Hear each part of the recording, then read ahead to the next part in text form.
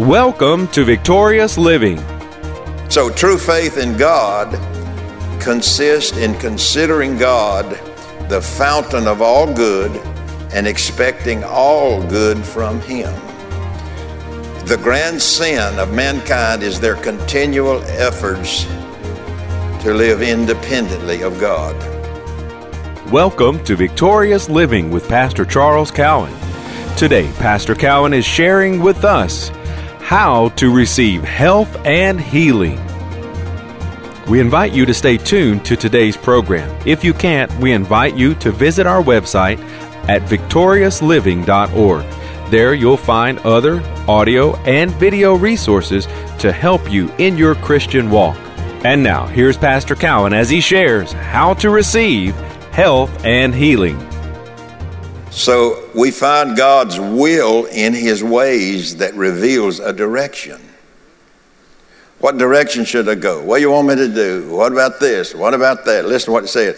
We find God's will in His ways. So if I walk in the ways of God, I don't have to be concerned about what the will of God is because I found it. Amen. Amen. We was having a good time a while ago. All right. Proverbs chapter 3 and verse 7. Look what it says. We're talking about how to receive health and healing. Proverbs 3:7 says it this way. Be not wise in your own eyes. Now the word wise there is practical. How many of you know what practical is? Well, I see that none of you in the room know what practical is. What is practical? Practical just simply means what you practice, what society practices, what society thinks about it. Practical, practical wisdom. Well, God does not have practical wisdom. He has godly wisdom. Because if we're learning from past experience that failed us, what can we learn if we do it again? What do we learn if we do it again? We learn don't do it again. Isn't that right? I learned that with a belt. My mama said, don't do that. And I did that again. Mama taught me the right way. So let's what it said. Be not wise, practical in your own eyes. Or we can say it this way. Don't be practical in your own wisdom. Because you're not that smart. None of us are that smart. We're not smarter than God. Amen. Well, let me tell you what my grandmother believed. I know what mine and my mother believed. She believed in getting a turpentine and coal oil rag and putting it on my chest when I was coughing. Yes, sir. That's practical. That's not God. Amen. And so we see then that I find the will of God by doing and walking in the ways of God, and in the ways of God, the will of God is revealed in my life. Amen. Now, there's things that we pray about in direction and other things, where we can't go to the Bible. But if we can go to the Bible and find it, then we don't need to pray about it. We need to receive it. Amen. We need to accept it. Yes. Amen. So Proverbs 3:7 says, be not wise or practical in your own eyes. Fear the Lord, reverence the Lord. That's the word for fear. Reverence the Lord and depart from evil. So here we go again. Well, I'm not evil. And you're not. You're not. So that's not the kind of evil that he's talking about. What kind of evil does he talk about here in depart from evil? It's interesting. What he's saying is depart from being independent from God's wisdom and His ways. So when I get into practical wisdom that I've learned from others through the generations, then I'm leaving the wisdom of God if that's what I'm basing my belief and my practices on. So let me say it again. Be not wise or practical what you've learned from other generations. Now, that's not to say we don't learn something. I'm not saying that. But when it comes to God and healing God has put in His seed. Amen. And so he says, be not wise, practical in your own eyes. Reverence the Lord, fear the Lord, reverence the Lord, and depart from being independent from God's wisdom and ways. Amen. And so, sometimes when you're talking to some person about a scripture or something, and you hear, I've heard it, and maybe you have as well, I've heard them say, now, well, let me tell you what I think about that. No, I'm not interested. I want to know what he thinks about it. And so his word, what does his word say about it? Okay, now let's go to Proverbs chapter 3, verse 8. Proverbs chapter 3, you're close. We're just in verse 7.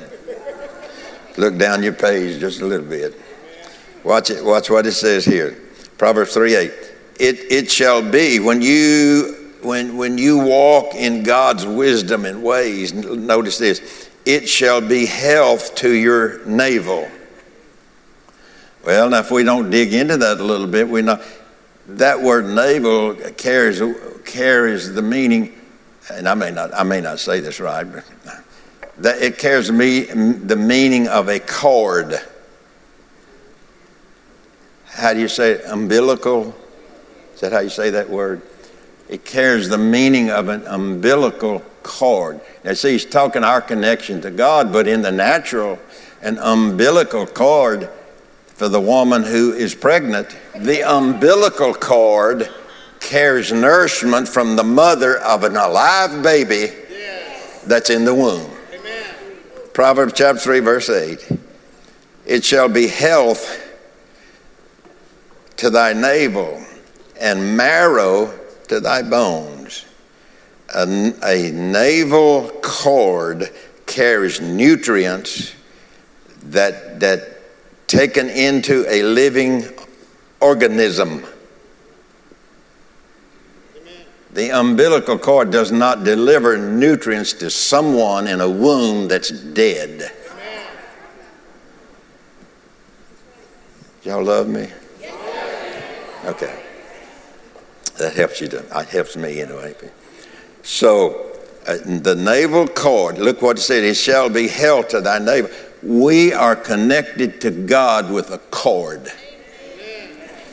God sends strength and nutrients and all those things. He sends that by the Holy Spirit into our bodies, into our life, and in other areas. We are connected with the cord. The cord is the new birth, being born again. And so navel cord carries nutrients that taken into a living organism, serves to sustain it, promote growth in it, and providing energy for it. Sue, she delivered twins. And so as it happened, the doctor then didn't know that. He didn't know the two. But when she would sit down, as she got further and further along, she'd sit down and I'd watch it. So she'd sit in that chair and her stomach would go. And after we learned there's twins, they must be fighting. And sure enough, when they come out, one was a boy and one was a girl. And they were fighting.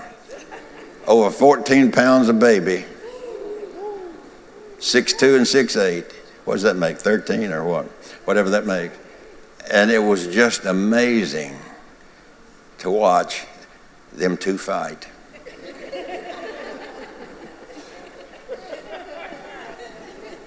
They was directing traffic. They looked like in there. I don't know what made me say a thing like that. And so, notice in the 8th verse, it says, it shall be health to your navel and marrow to your bones. So, navel cord carries nutrients that taken into a living organism, serving to sustain it, promoting growth in it, and providing energy for it. Health, it shall be health. Health meaning a cure, a healing. Marrow of the bone marrow. Marrow meaning refreshment, medicine, and strength to our bodies, or to the organ, to the baby's body. Ways, the word ways meaning manner of living or habits, or one's conduct toward God. It means to begin and continue to acknowledge God, that all may terminate in His glory for His children's benefit. When we honor God, we invariably help ourselves. We invariably help ourselves. So true faith in God consists in considering God the fountain of all good and expecting all good from Him. The grand sin of mankind is their continual efforts to live independently of God. We acknowledge His ways by referring our ways to His will. Trusting in His power, trusting in His wisdom, trusting in His providence, trusting in His goodness, trusting in His righteousness, and let me find what this is, and knowing that without Him or without God that we can do nothing. We should never forget that the promises of God, now listen to this statement, we should never forget that the promises of God are always manifested following the precept or directions given as the rule of action. In other words, it doesn't come until we follow the precepts, that we follow the instructions of the Word, that we follow the Word of God. That's when it comes. It comes after all of that is taking place.